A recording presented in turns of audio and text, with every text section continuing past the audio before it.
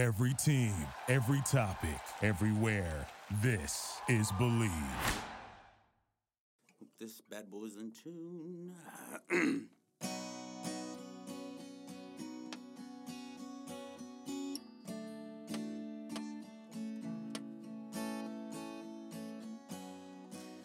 It's Mikey likes it, you bitches. So sit back and listen now, because I'm gonna spit some knowledge and I really believe in what I'm saying. Ooh. Talking about some fitness and some health and addiction and relationships and shit. Might even touch on some porn, because it is something that I'm an expert in. Oh. Welcome, everyone. It is Mikey Likes It. Mikey Likes You. What? Fuck, forgot the fucking title of my show.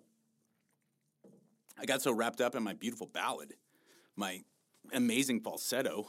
Hi, everyone. Mikey Likes You, episode numero 4. Things are going well. I'm starting to really find myself. I'm starting to find my ability to do the podcast. I think, episode 1 had some technical difficulties as far as like popping and hissing and things like that. And we worked through that. Me and the people here at the motoring club got some windscreens and whatnot and changed the angle of the microphones, all that cool stuff. So I'm growing, as hopefully the audience is growing. I'm growing with the podcast. Had some guests. Pardon me, I'm parched. Delicious. Four Loko.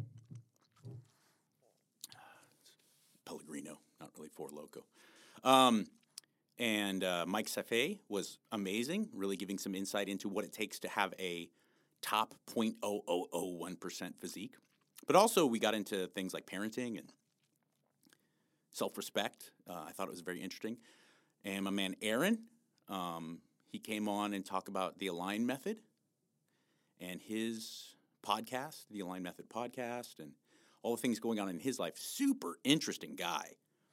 You know, he's so young to have done the things he's done. He's done motorcycle tours through Mexico, and he lived in Hawaii for a while, and has a dad that is in recovery, and he worked through that with his father, and developed his own ideas on health and fitness and the alignment method, and I like Aaron very much.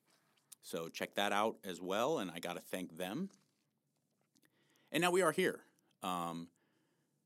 Because the first episode was a Q&A, and now we are at episode number 4, and it is a Q&A once again. I always like to line up guests, but, given the feedback that I've gotten, it seems like people really want more Q&A, more of the just kind of bare bones insight into how to live a healthier life. And I really want to stress that living a healthier life, training and nutrition is a part of it. It's absolutely a part of it. But it's not as big of a piece as your mental and emotional health. It's not. It's really hard. You can have it. It's not as easy, but you can have really squared away emotional health and psychological health and be out of shape. You can do it. I don't recommend it. I don't think it's as easy. I don't think it's optimal. But you can pull it off. I really don't think you can have sustainable physical health if you're fucked in the head. Stress, chaos, trauma, these things take much more of a toll than bad diet does. And it doesn't give you, I'm not saying, all right, start meditating and see a shrink and then you can eat anything you want and don't train ever. No, that's not what I'm saying. I'm just saying if you're prioritizing, if you're making like a what are those, the old American Foundation for Health food pyramids, the big base of the pyramid would be your mental health. It's such a problem in this country. We have such a serious problem with mental health because we live in a world, or we live in a country, I should say, where we're working more than we've ever worked, and we're getting paid probably less than we've ever gotten paid relative to, current inflation and things like that. And we're super stressed, and we're overwhelmed with insane amounts of information just inundating us and just overwhelming our senses and our intellect and our emotions. And we just don't have the time or the energy anymore to devote to things like healthy relationships, both romantic and friendship, and family, of course. Family is kind of eroding, and I don't think that we collectively as a whole, this is speculation. I'm not a sociologist. I'm not a psychiatrist, but I don't think naturally that you and me, that we want to have fractured relationships with our family. I just don't think the setup of how we do our jobs, how we live our lives, I don't think it's set up to be congruent with like a healthy family structure. And that's really sad, and it's scary to me. So, not to get too long-winded about it, but just really realize how important that is, to take care of yourself emotionally, psychologically. It's crucial, because as much as I want you to have the body that you dream of, I really do, as much as you can achieve physical performance levels and an appearance that makes you happy, it's not going to matter fuck all when you're staring down death. If we're all lucky enough to make it into our 80s and 90s and stuff, and that your trip to the other world is right around the corner, you're not going to be lying in your bed going, I'm comfortable going on to the afterlife because I had abs, buddy. It's just not going to happen. It'll be nice. It's nice to have abs. It's not as important as your kids worshiping you, worshiping the ground that you walk on, your wife or your husband or your partner or whatever it is, admiring you and respecting you. Your parents going to their grave with love and mutual respect, for them. And trust me, that's going to matter more, man. It's going to matter more.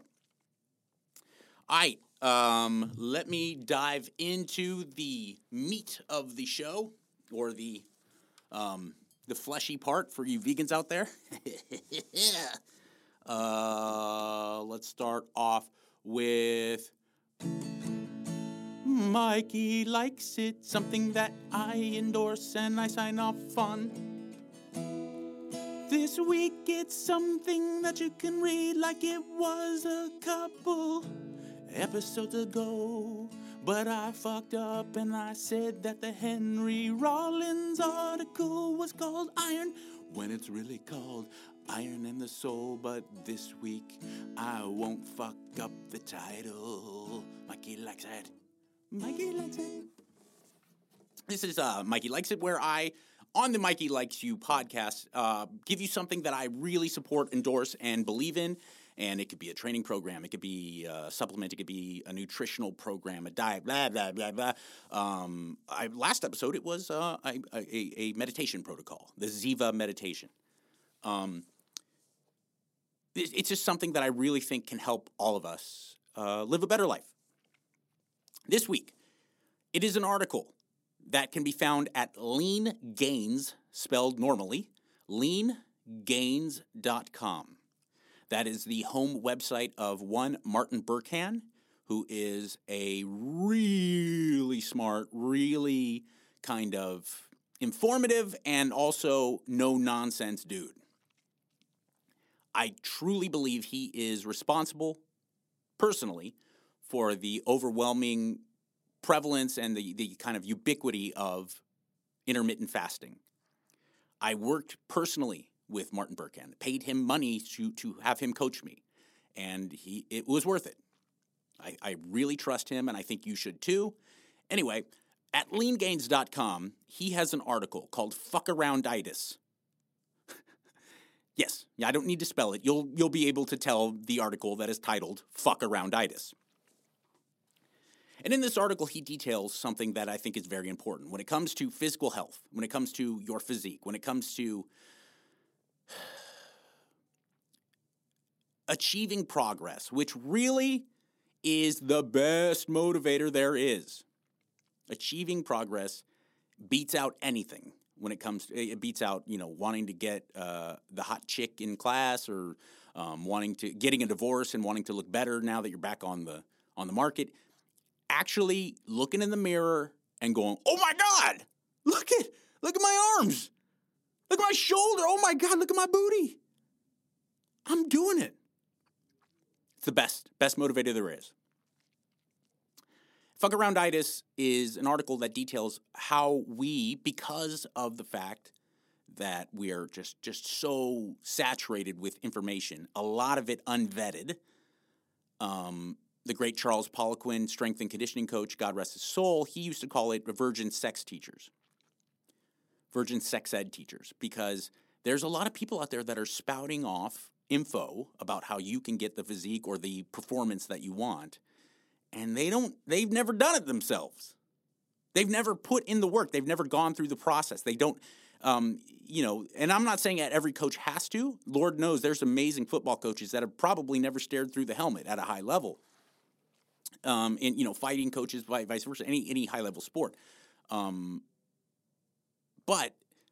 when it comes to something like diet and nutrition and getting really lean, I'm not talking about like the person you see on the Today Show who's going to talk about losing that extra 20 so that you can go into summer. I'm not talking about that. That's pretty simple. It's pretty cut and dry. If you want to have the body that when you peel down at the pool or at the beach this summer, where people go, oh shit, holy mackerel, where, gay dudes and chicks are like, whoa, okay, hello there, and where if you're a lady, where your friends who hail from the Isle of Lesbos are like, okay, let's scissor that hoe. That was a little aggressive. But you know what I'm saying? Like, if you're a chick, if you want the guys and the lesbian girls to go, wow, when you're in your bikini, if you want that, if you want to achieve that, it takes a real know-how. It takes a real, serious, deep know-how. And Martin Berkhan has done that. He has proven that he knows what he's talking about if you look at his transformation. And he details in this article about how, because of this information overload, we're stuck chasing different protocols of training, chasing different wacky fad diets all the time, when in reality, it's a very kind of minimalist list, a checklist of things that you need to be doing for a prolonged period of time to get what you want. And it's train hard, train less frequently, but train better, smarter, and harder. And if you want to lose weight, eat in a caloric deficit. If you want to gain weight, eat in a caloric surplus. And both need to be well regulated. You don't want to cut calories too much. You don't want to add too many calories if you're trying to bulk up. I see far too many guys, mostly guys. I don't know a lot of females out there that are like trying to bulk up, but they're out there. But they gain like 50 pounds, and you're like, oh, I'm so swollen, and you're like, you're fat. You're a fat fuck. Was it really worth it? Martin Berkhan understands that, and a regulated deficit or surplus and high protein, and train hard. Don't worry about your Bosu ball and your fucking bro split of peak bicep angles to work on the inner head of the bicep as opposed to the peak. Don't put the cart before the horse. Serious, man. Serious, ladies. Are you listening? Don't get overwhelmed with information it's unnecessary. It's unnecessary. And I've learned that goes for life too. If you parry down what you're focusing on, oftentimes it actually opens up your options. It opens up your mind. It opens up your resources. You don't add. Subtract, subtract, subtract. I'll never forget, Trent Reznor came into Kevin and Bean one time, and he's a particularly hard interview because he's not a mean person by any stretch. I'm not. This isn't a pejorative, and I'm not talking shit on Trent Reznor. He's a quiet dude. He's not like Dave Grohl, who just loves to be, boisterous and personable and out there. Trent Reznor doesn't like to do the interviews, and he's kind of a quiet dude. Off the air, we were talking about the creative process and how he hit a tremendous amount of writer's block in creating the album that he was in there promoting. He said, what I found success in was when I hit writer's block, I don't add things, I subtract. I say to myself, okay, I'm stuck. I'm just going to use one string of the guitar today. I'm just going to use the black keys on the piano. He parried things back. And lo and behold, it opened up a lot of doors. And really, the same thing goes for training and nutrition. I'm a guy who really believes in pleasing your palate, even when you're dieting. But at the same time, I got to be honest, I eat like 6 things. I have like 2 or 3 carb sources. I have like 2 or 3 protein sources that I include, that have the dietary fats that I need included. And I rotate through them. Honest. I could list it right now. This is the God's honest truth. Barring the 10% of the stuff that I put in my body that's just for fun when I go out to dinner with my wife or whatever it may be, or if I'm at a birthday party or something like that. I eat potatoes, white rice, zucchini, carrots, citrus fruits, berries, and then lean animal protein. Usually a lot of buffalo, a lot of chicken, and a lot of like sirloin. Turkey breast too. A lot of ground turkey. That's it. That's it. Throw in some broth. Try to get a little broth in, for the collagen and for the gut health. And you got it, man. You don't have to weigh yourself down with like a bunch of crazy stuff. And fuck arounditis it really nails it. It's really well written, and Martin is a guy who just does not suffer fools. So, maybe we need a little tough talk, and I recommend it highly. Even if you're not into being swole, jacked, and super ripped, it'll give you perspective on what it means to be educated and focused in this, on your journey. That's what I will say. All right, it's time for the next segment. Let me grab my trusty guitar here. Waylon Jennings insignia on it. Is it bullshit? I'll tell you yes or no. I'll try to be non-biased.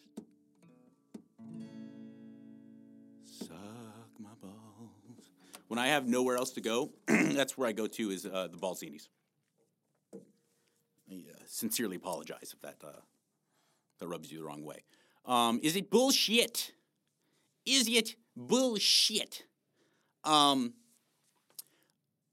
These group fitness classes, F45, Orange Theory, I'll even throw CrossFit in there. Group fitness classes, they are all the rage. They're a big thing right now. There's a lot of companies that are doing it.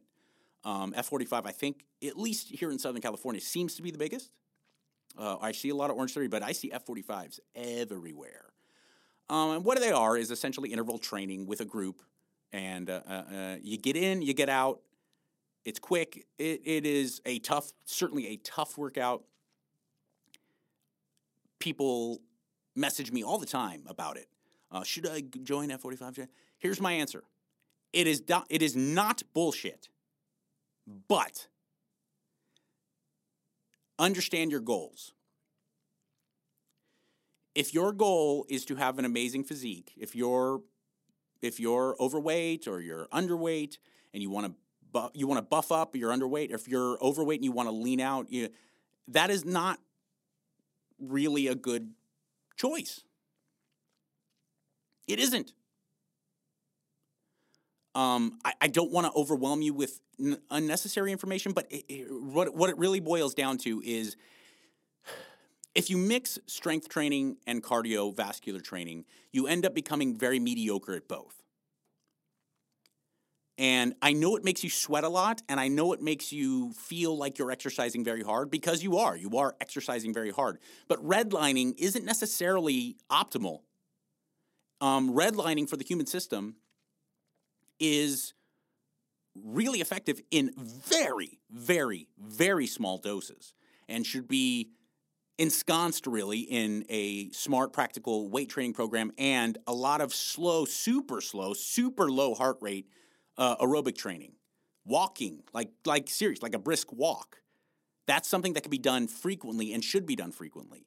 Weight training, something that should be done at a high level in a rep range that pushes you to kind of get within failure, not necessarily hit failure. I like to hit failure, but it's unsafe. You got to really kind of watch it. So to get within, let's say, 2 reps of failure in a certain rep range, that's what you need to be focusing on for 3 to 4 days a week. And if you want to mix in, if you have the energy left over, something like an interval training. So if you want to look great, I do not recommend these classes. But are they bullshit? Absolutely not. If you don't really care about that, you just want to get in better shape, you want to feel better, and if it's the way that it gets you off your ass, I love it. I love the idea of a group, a collective. The communal aspect of fitness is very important, and that's one of the big benefits to CrossFit. Is there's a real communal feeling in CrossFit gyms, at least the ones I've been to, and I love that. Hey, man, like I said, if it's something that floats your boat, then do it. You will lose weight if you start dieting with F45. You'll lose some weight, and it's not really optimal, and it's not, I don't think, sustainable. If you want to have that body of your dreams, okay? That's all I'll say. But if you're really busy and you can get into F45 3 times a week, and that's the only thing you're going to do, if you know that if you don't join this gym, this is Orange Theory, F45, whatever it is, if you don't do that, you're not going to do anything. By all means, do it. But I will give you a little tip here. I recently saw a group, like 4 or 5, female and male, F45 trainers at my gym, Gold's Gym, Venice Beach. And they're in their uniforms. They just come from training other people. Now, I'm not saying they don't use F45, but what were they doing? They're in there squatting. And they were all jacked and ripped. So I'm not saying it's not useful. I'm not saying it's bad. What I'm saying is if you really want to get the results that I think most of you are looking for, it's just not the optimal way to get there. So just keep that in mind. But again, the group mentality is super effective, and it's super positive and super helpful, and I like that. And it certainly presents suffering, ordinary good suffering, which is something that I really like, because we all need to kind of itch that fight or flight that we're missing out on, because we're not ditching lions, or protecting our family from warring tribes. And we're not doing that. And I think that's kind of a visceral part of our DNA. So if you want to go in there and bust your ass, do it, by all means. Just know that you're not going to look like me if you're a dude, and you're not going to look like Jessica Biel if you're a chick, All right. So let me now go into the Q&A part of the podcast. I love the Q&A. I love doing it. It makes me feel really good because I get a lot of positive feedback, and I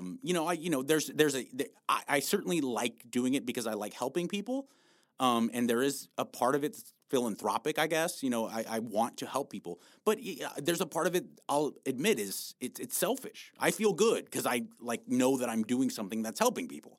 So it's you scratch my back, I'll scratch yours. At Mikey Likes You 1, the number 1.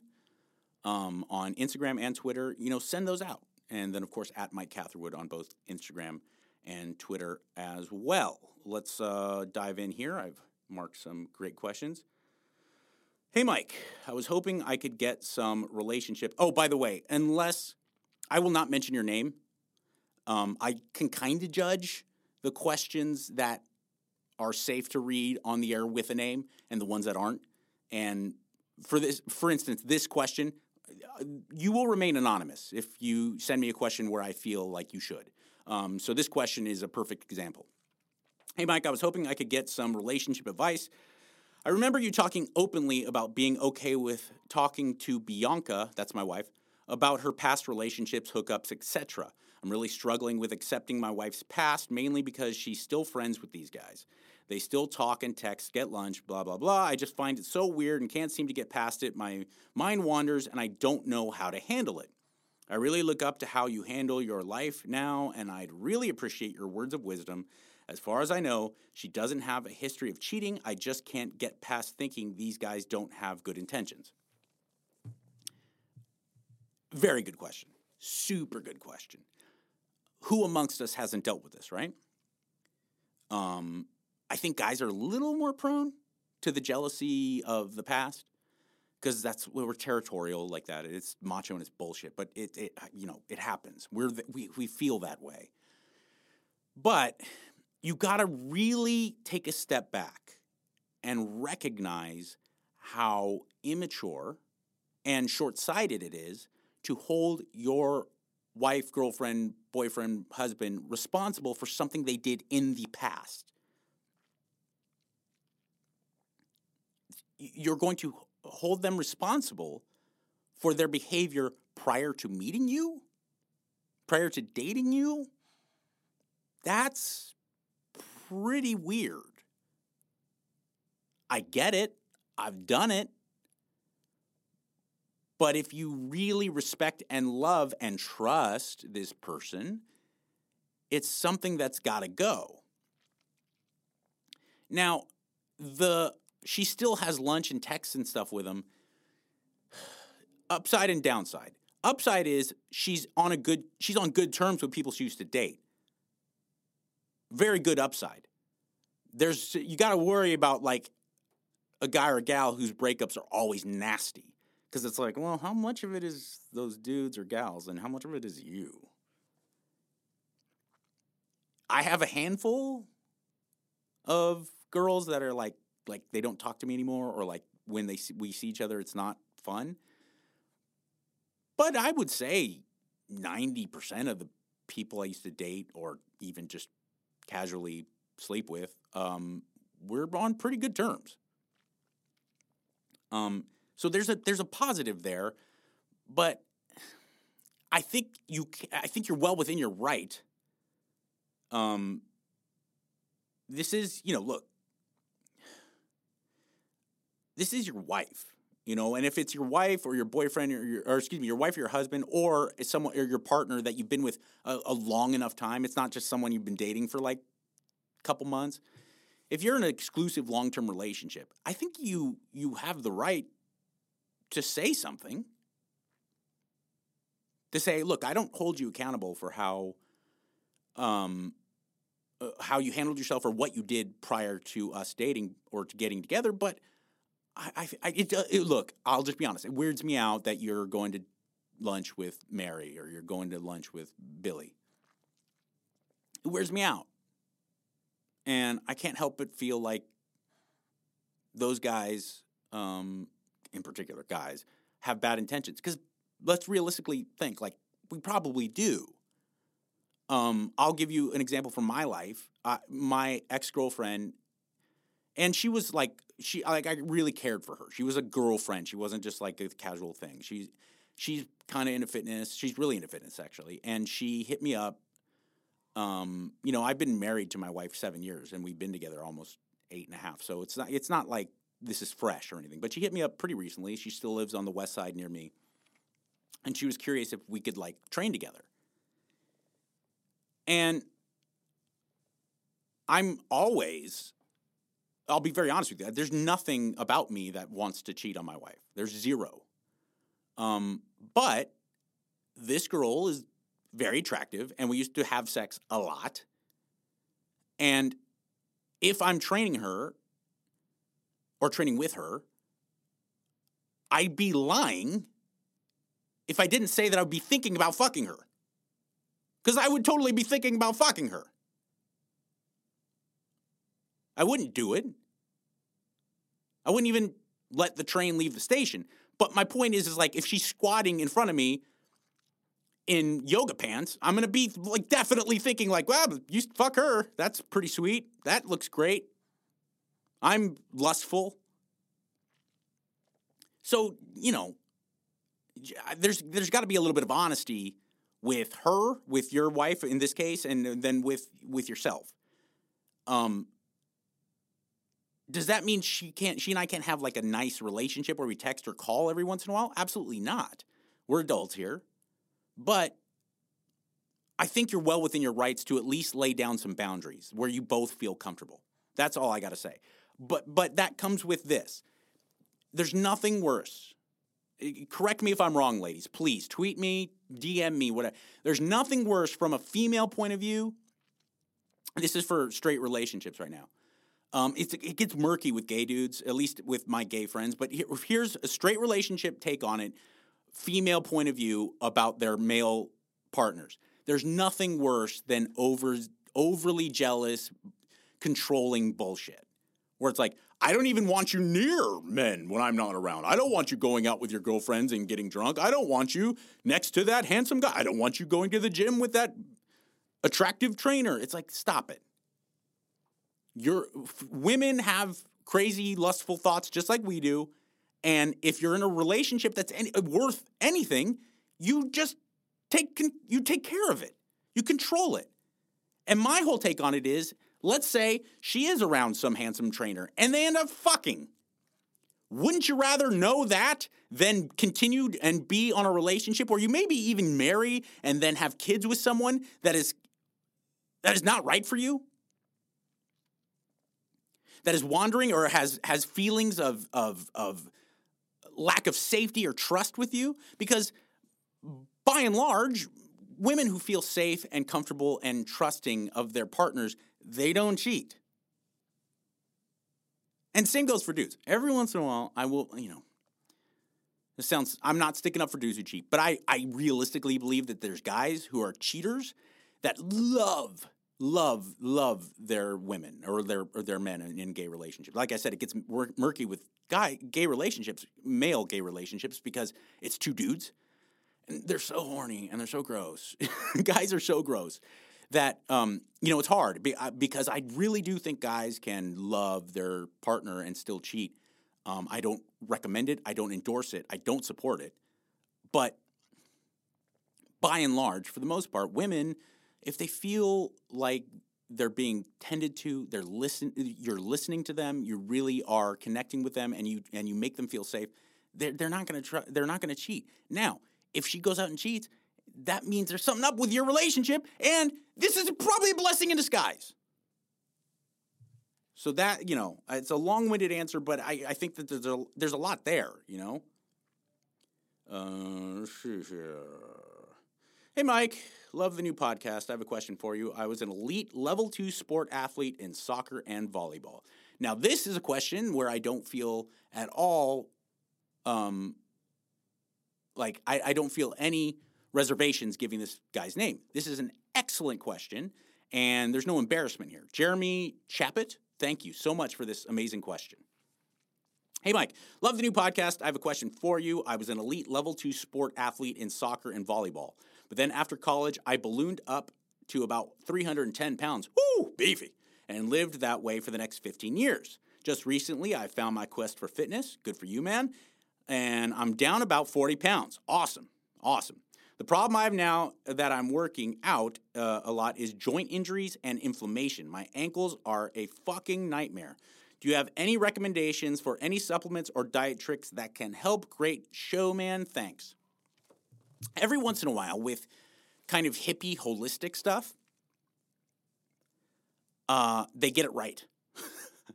I warn against a lot of the hippie, holistic, kind of woo-woo, whole foods fitness stuff because most of it, not all, but most of it is based in bullshit.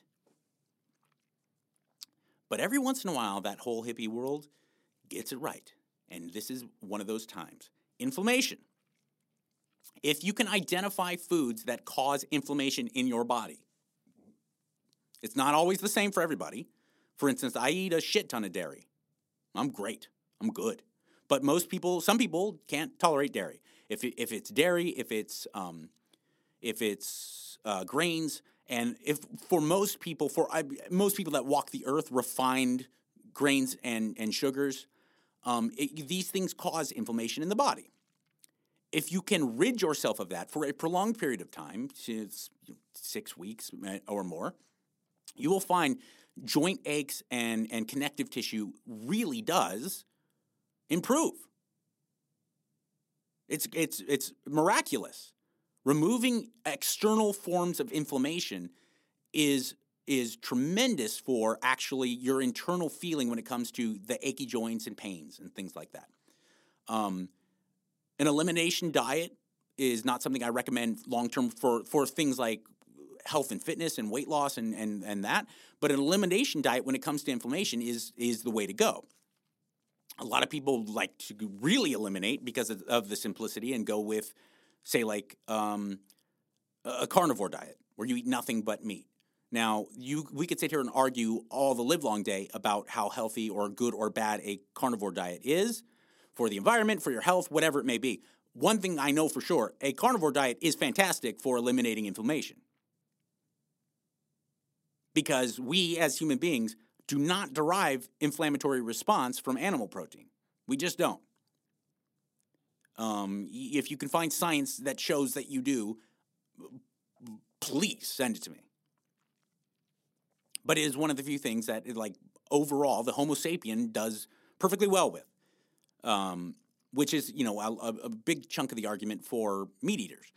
I'm not going down that path. If you're a vegan, you're like, oh, no, but there's other factors. You're right. There's other factors. There's environmental factors. There's moral factors. Totally. I'm not saying good or bad. What I'm saying is if we're just talking inflammation, the carnivore diet is effective.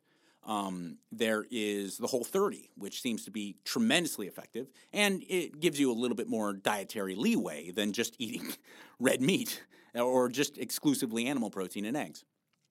So look into that. Also, I will recommend really quality forms of collagen. My favorite form is bone broth. I eat it pretty much every day, unless there's just something goes on and I can't get to it. But if I have my way, I will have a box of Kettle and Fire bone broth every single day. I prefer chicken bone broth to beef because the bones are smaller. I know that sounds weird, but bone broth from chicken, because their bones are thinner and smaller, you actually get more of those little bone bits and the marrow and things like that. Gigantic cattle bones, they don't like leach as much of the beneficial collagen as chicken broth does. I learned that from Stan Efferding. Much props to the Vertical Diet. I believe it's verticaldiet.com. Either way, Google Stan Efferding. But it's one of the things I learned, and that's totally true. So, look into collagen. It totally works, and you get nice skin and hair too. So that is something I would recommend. Also, depending on your age, proper warm-ups before things like squatting and deadlift. It's not like I recommend it. It's essential. Okay? You can do like some lighter weight and higher reps of some deadlifts and, maybe twist your back out, stretch a little bit, and be ready to go if you're 21. Trust me, as we start to get older, do a real deadlift warm-up. Mark Bell has one up on his YouTube page.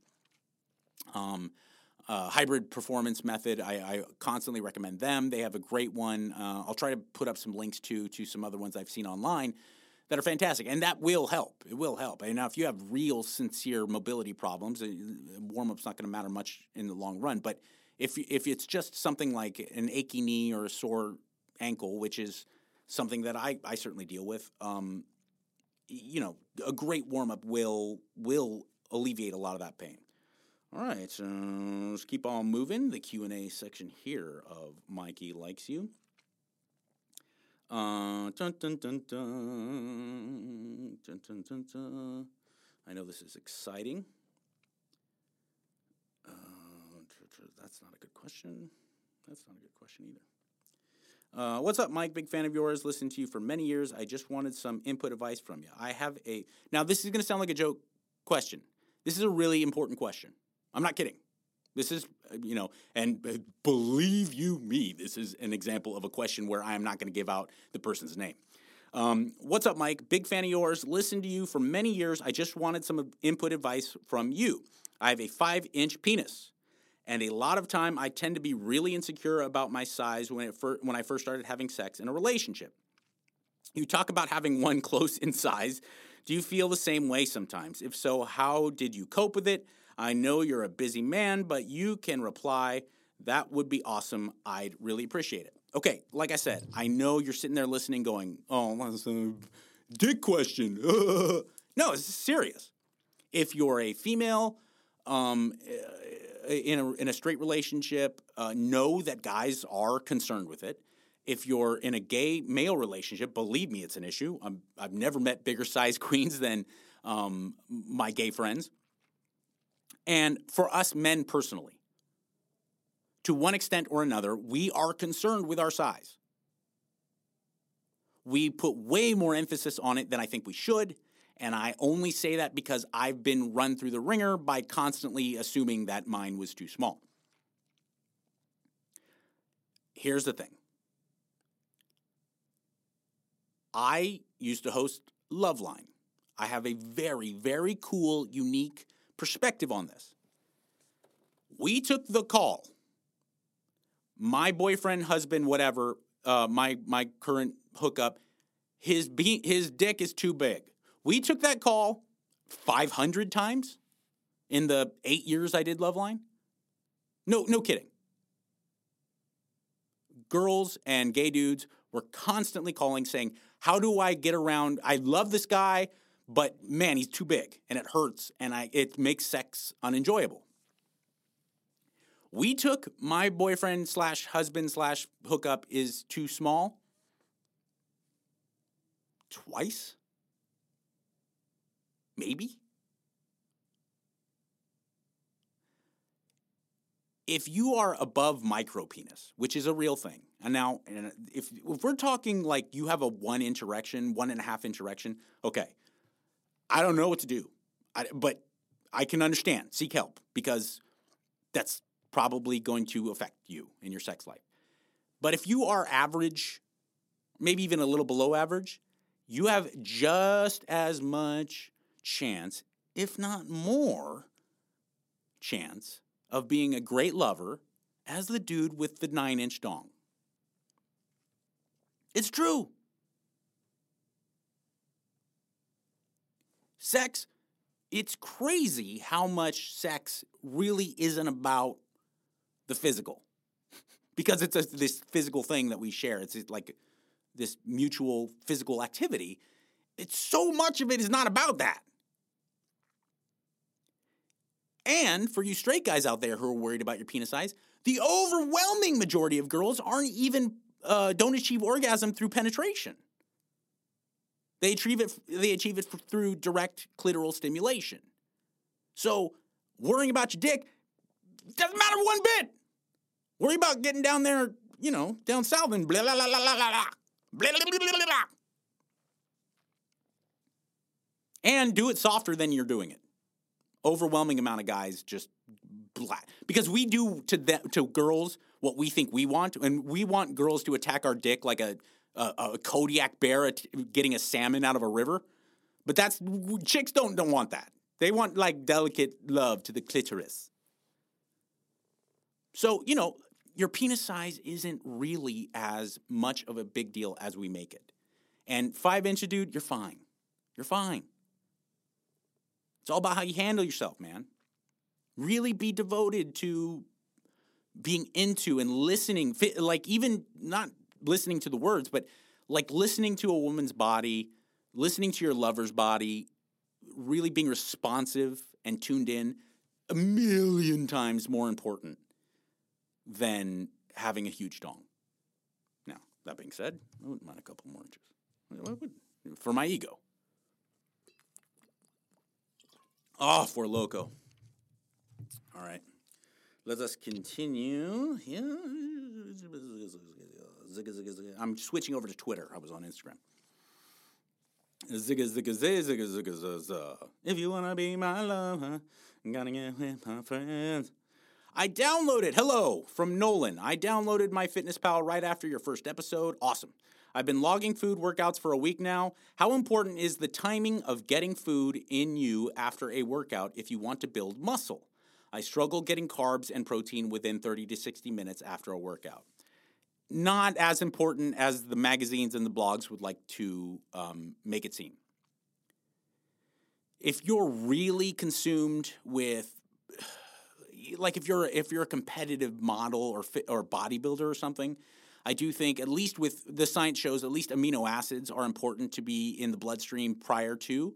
And we're seeing now, prior to or during a workout is more important than post-workout. That post-workout window that is so coveted, really not even close to as important as getting it in your system prior to a workout and during. For those of you who intermittent fast and oftentimes train fasted, I'm the same way. Essential amino acids is something that I use and utilize, and I recommend.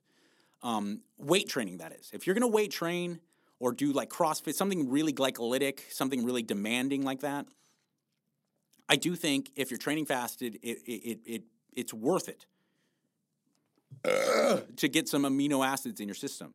Branched chain amino acids are not as effective. Look, if money's an issue, I understand, use them. But essential amino acids, there's a lot of great products out there. I use Matt Porter's MPA, Matt Porter approved essential amino acids, and it's awesome. It's a fantastic product. And I mix 2 scoops of that in my little water jug, and I sip it throughout my workout. And I like to get a couple sips in before my workout, 15 minutes prior. So that, Milo Sarkov, a tremendously famous bodybuilder and well-regarded bodybuilding coach, used to say, don't want to train with empty blood. And it's kind of right. You don't want to go in there and attack the musculature without having amino acids in your bloodstream to kind of help with recovery. And then also protein synthesis. It helps. I can't say that well. Protein synthesis. So yes, I think that's important. If you are getting your calories to where you want them and you're eating enough protein though, if you're making sure you're eating, let's say 1 gram per pound of body weight of protein, it doesn't matter. You don't have to like rush home before work to make sure I have my whey protein shake. No, stop it.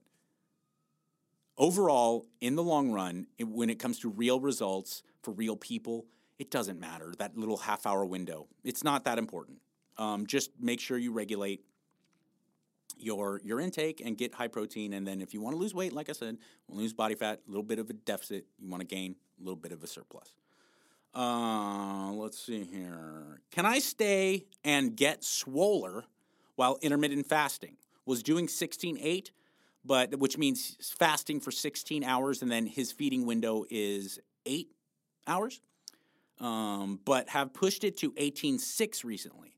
I find it hard to crush enough food with the more restrictive window, but enjoy the benefits of it. Should I throw protein shakes and such in there too?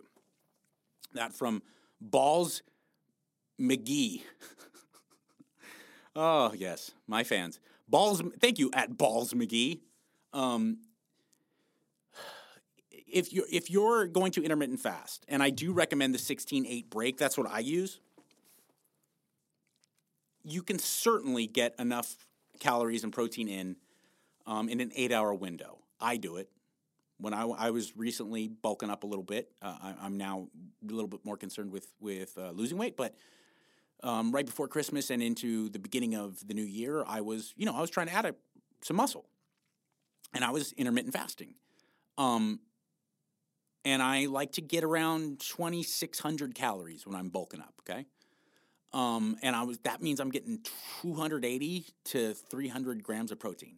So doing that in an 8-hour window was tougher, but you can sure do it. I really find it difficult in a 6-hour window. The 18-6 split has been shown to be beneficial for some people with fat loss and muscle retention. So if you're overweight, stick with it. You can do it. That's usually people in a 6-hour window, they eat only twice, and that's fine. But if you're trying to bulk, man, it's really tough. And you look like, by the picture in your profile, you're a bigger fella. I can't imagine getting 3,300 calories or something in 2 meals. It just would feel uncomfortable. So, spread that window out. Go with 8. Go with 3 meals. It makes it a little easier. But if you're really focusing on fat loss and muscle retention, go ahead, stick with that 18-hour fast. And it actually makes it a little bit easier to control your eating, I found. So there you go. Since we brought up intermittent fasting, women. Now this is what science shows. I'm not telling you how to do things, but women, it's been shown, don't respond as well to longer fasts. I've seen a lot of great coaches. I've even seen Martin Burkhan himself, the godfather of intermittent fasting, really recommend more of start with like a 12 and maybe even beef it up to 14-hour fast for women, and the 16 to 18 stuff, that reserve that for guys. It's a hormonal reaction. It's the difference between us guys and gals. We are different when it comes to metabolic activity. So just a little warning. I've actually seen it really wreck women who are trying to push that caloric deficit, so they push their fast window, and they truncate their eating window. It can fuck you up. Guys seem to handle it a little better. So just go out there with that bit of knowledge. Do you need to do core work if you're already doing heavyish compound lifts? Very, very good question, Clashing Disaster. The short answer, no. If you're deadlifting heavy and really staying in like a 3 to 5 rep range, and then, periodizing into higher rep ranges, and deadlifting and squatting and really working your core in doing those lifts, and maybe even working in some front squats or something, you're getting a tremendous amount of positive stimulus to your lower back, your obliques, and your abdominal wall, your front abdominal wall there. But if you want to be real strong, like impressive strong, there's not a power lifter out there that wouldn't recommend working in some serious core stabilization work. Things like ab wheel rollouts and planks, and then, good mornings for your lower back, and, the erector, I forget what the official name is, but you know what I'm talking about, you put your legs in the back there, it holds your heels, and you go up and down, like a little, lower back raises, whatever the fuck you call them. Hyperextensions? Yeah, okay. Like I said, you're not going to find a high-level lifter that doesn't do that. It is important. There is benefit. If you are a athlete, a sport competitive sport athlete of some sort, baseball player, football player, MMA fighter, boxer, martial artist of other sorts, tennis, rotational ab strength is absolutely important, and you should totally train that. Things like medicine ball work, where in a rotational, anti-rotational work, where you're holding things out in front of you and preventing it from the external force from rotating you. Those are big time, and you're not gonna find a high level strength and conditioning coach that wouldn't recommend that. If you are an everyday dude or gal, you don't need it. Not to suck Martin Burkhan off even more, but the guy's shredded with an amazing six-pack. He never does ab work. I rarely do some ab work unless I'm training for like a fight or something like Ellis Mania, or when I was in competitive jiu-jitsu, I used to train my abs pretty thoroughly and my lower back. But now, just wanting to look awesome, I don't really train them. I don't. I do vacuum poses to kind of prevent myself from getting a distended gut, because I lift heavy now. And it may not really work. I don't know, but I'm definitely getting better abdominal control from it, and I do them every day, but I don't do like direct abdominal work all that much. So that's that. Let's see if I have one more good question. If not, I will move into the final thoughts here. Oh, here's an excellent question. I'm glad I found this one. Okay. Hey, Mike, I recently lost 35 pounds, and my arms and my chest are looking great. I've even lost a lot of weight in my face, but I can't seem to lose my spare tire. I've got serious tummy fat, and I'm wondering, am I doing something wrong, or when or how does this go away? Amazing question. Here's the deal. How many of you, as I'm reading that question, go, oh, yeah, okay, I need to hear this answer. There are different types of fat in your body. Visceral fat, subcutaneous fat, alpha fat, beta fat is, getting more scientific.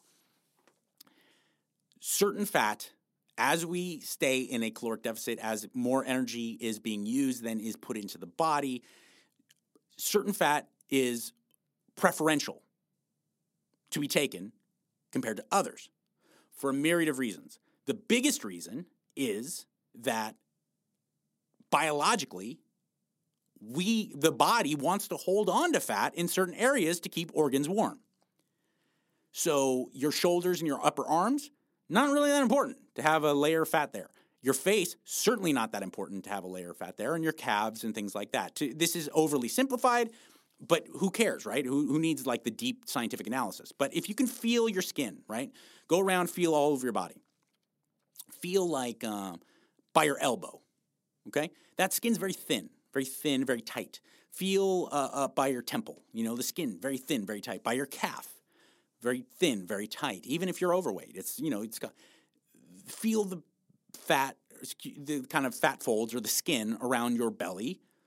For you ladies, around maybe like your hips and your booty, and your guys, if you're really overweight, like around your outside of your pecs.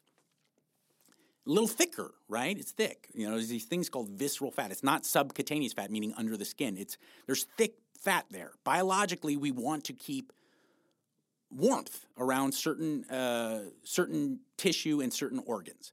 For women, it is first and foremost the reproductive organs. That is why women get what is called. I know it's mean, but let's just get right to it. That's why women get a fupa and guys don't. Typically, guys get a pot belly. Women get the thing where it's like below their belt buckle, the fat upper pussy area. Hence, fupa. And women carry a lot of their body fat in like their lower legs, or the legs up by where it connects to the booty, to the glutes. That's all biology, man. Guys, we get it, like I said, outer pecs, pot belly, lower back. This is the body at work. There's nothing wrong with you. You're well on your way. You will, when you lose weight, you will see it in your face almost immediately. You will then see it in your arms and like your upper chest around your clavicle. You will see it in like even by your knees if you're not too overweight. It takes a long time. It takes patience. Not willpower, not all. It takes patience and understanding to get the belly fat off. There's nothing wrong with you. You're not doing anything wrong. Go for it. Keep going. It's just way harder. It is. That's biology, man. That's not you. That's not your diet. That's not your training. All of you out there who are saying, well, how can I do? You can't spot reduce it. You can't, do certain exercises to focus on that fat. You just got to keep blasting away. And patience is a totally underrated virtue when it comes to getting physique changes. You are being sold so much bullshit when you see this, like, a lot of these women's health magazines are fucking they anger me so much because it's like the 16-day get that body you want plan and stuff. And it's like, fuck you. You're not only a charlatan, you're dangerous. Because what happens? Let me guess. Tell me if I'm wrong. You buy that fucking magazine, and it's got the impossibly thin, ripped chick on the cover, and then it's got the fitness models doing the exercises and in the plan that you're going to for this 16-day get ripped plan. You follow it. You lose 3 pounds. It's excruciatingly tough because you're fucking eating nothing, and you're not eating anything you want to eat. And you lose 2 or 3 pounds, and you're stuck, and you go, what the fuck? Why am I even doing this? It's so discouraging. Fuck it. I'll be this way forever. Pass me the Cheetos. Let's turn on Netflix. All right? Don't listen to that shit. You can do it. You really can. I used to feel when I was a kid like I got D's and C's and F's because I thought that's what I deserved. I was that kid. I looked at the other kids who got good grades and went to great colleges and stuff, and I was like, that's for them. That's not for me. That wasn't designed for me. I'm a fuck up. I'm a class clown. I really did. I was convinced. And I know that there's a lot of you listening that are saying, I don't deserve to have a six-pack and big rippling muscles if you're, a guy. Or I don't deserve to have an amazing booty and a tight little waist if you're a chick. Yes, you do. That's not for specialized people like me. I have terrible genetics. It's not just for those people. It's for you. If you want it, you can have it. It's for you. You deserve it. You're worth it. You can do it. I mean it. I could have gotten A's and B's if I wanted to.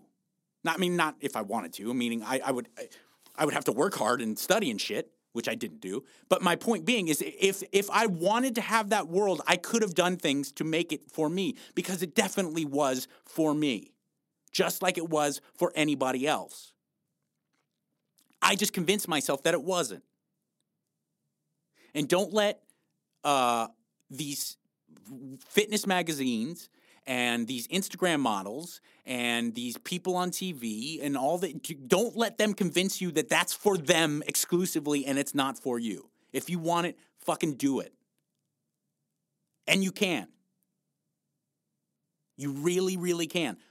But it ain't going to happen tomorrow, and it ain't going to happen in 40 days. If you really want it, I'm just being honest with you because I think that there's a lot of benefit to it. Most of us, it's going to take years. You will see great progress in 60 days, 6 weeks. You'll see amazing stuff. But for the most of us, myself included, it took years. And that's okay. You know why? Because the end result isn't really that important. It's the fucking journey. And that sounds so cheesy, sounds so cliche, self-help bullshit. It's the truth. People always are like, hey, you recommended this program and this diet, and it's working really well. What should I do in 4 months when I'm done? When you told me to stick with this for 4 months, what should I do? Fuck all that! Today's the day. If I was to think about not having drugs or alcohol for the rest of my life, I will drive myself crazy. I take it one day at a time. I know it's that old cliche adage that everyone who has nothing to do with 12-step programs, you've all heard people say it. It's so true, and it applies to your life too. Even if you're not an addict, just today you're going to eat a beautiful diet and nourish yourself, and you're going to feel amazing. And today you're going to go in and you're going to train hard. And you're going to wake up tomorrow morning, and you're going to dust yourself off and say, time to do it again. I'm just going to worry about till fucking I close my eyes tonight. Let's go. You eat an elephant one bite at a time, the same way you eat a frog. Why did I choose a frog? I could have chosen, Same way you eat chicken breast. But, my point is like, just worry about right now, worry about today, get the job done. You'll wake up the next morning, you may not have lost any weight, you may not have gained any muscle, but you know what? You'll fucking feel a lot better about yourself when you look in the mirror. You will. You will not have changed 1 fucking % in your body, but you will look in the mirror and go, that's right. I did it. Did that shit. Let's go. I'm ready for round 2. Next thing you know, you're like me, 18 fucking years, no drugs, no alcohol. Okay? So that's that. Now, I'm going to finish up the show with what I like to call Mikey's monologue. I don't like to tell you how to live your life. I'm simply giving you some insight and from things that I've gathered from my experience. And I will tell you, this kind of plays on what I was just talking about. Willpower. People always tell me, man, Mike, I really admire you, your willpower. And I just say thank you because it's a nice compliment. But in reality, I don't have that much willpower, and neither you.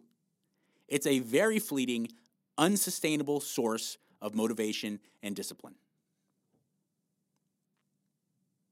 I do not recommend that you rely on willpower for your diet. I do not recommend that you rely on willpower for your addiction problems. I do not recommend that you rely on willpower to train hard when you don't want to, because it will let you down. And the process of relying on willpower is excruciating. It sucks. I just got through saying I've got 18 years sober. About 5 or 6 of those, I relied on willpower. I just grit my teeth and bear it. It wasn't the first 5. I got complacent. About 5 years in, I got sober in 2002. Yeah, to about 3-4 years in. I got obsessive about work. I didn't care about anything else. I was like, I don't need to go to meetings. I don't need to do this, blah, blah, blah, blah, blah, blah, blah. And I started just white-knuckling it. And I didn't go back to drinking or using, but fuck, it sucked. And it was killing me. Killing me.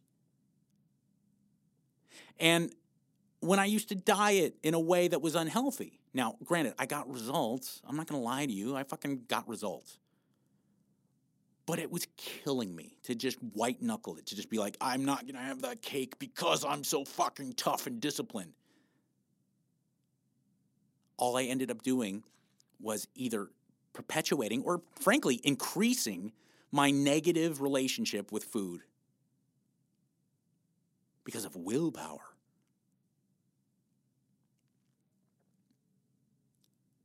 The human will is an incredibly strong force, but it can't be misused.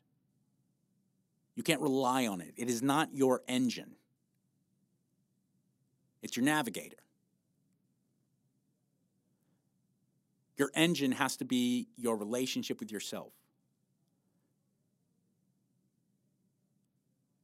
I've gotten to the point where I wake up and I really do feel better about myself when I have some oatmeal and some egg whites.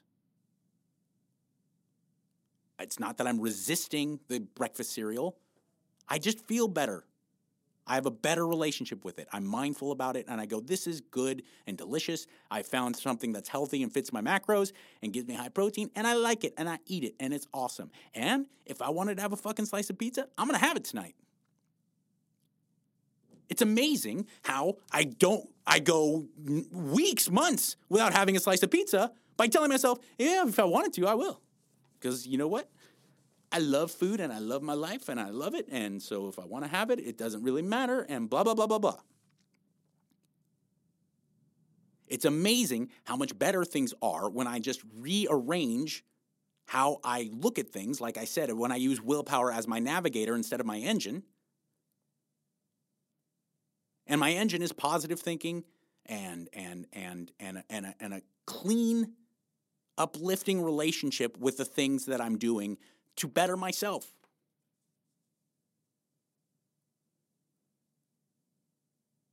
And you know what else happens?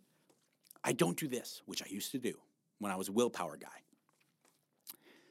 I've gone 35 days without having anything enjoyable.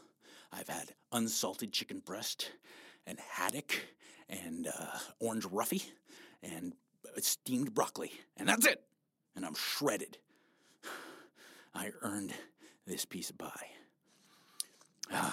It's good pie. Oh, yeah. I'll just... a couple more bites, yeah. Okay, I'll finish that piece. That's fucking really good pie. Garçon, 2 more pieces of pie. Now I'm stuffing my fucking face, and I finish a whole pie. On my way home, I stop by Jack in the Box and get an Oreo milkshake because I was like, I need it. I've earned it. It's been so long since I had anything that tasted good. It's not healthy. It's not sustainable. It's not right. Willpower lets you down. Learn to be friends with willpower. It's not your parent. It's your buddy. That's all I got to say about that. Thank you again to everybody who listens. Please subscribe. Please download. Please tell your friends. I am Michael Catherwood, at Mike Catherwood on Instagram and Twitter. At Mikey Likes You 1 on Instagram and Twitter. And I will sign off now with something that I used to say every single night on Loveline. And I like it, and I believe in it. And I think it's now going to be my sign-off for this show, which you are listening to, called Mikey Likes You. And it goes like this. In this crazy, mixed-up world that makes you think that nobody cares, remember, I do. Be good, people. Thank you for listening to Believe. You can show support to your host by subscribing to the show and giving us a 5-star rating on your preferred platform. Check us out at Believe.com and search for BLEAV on YouTube.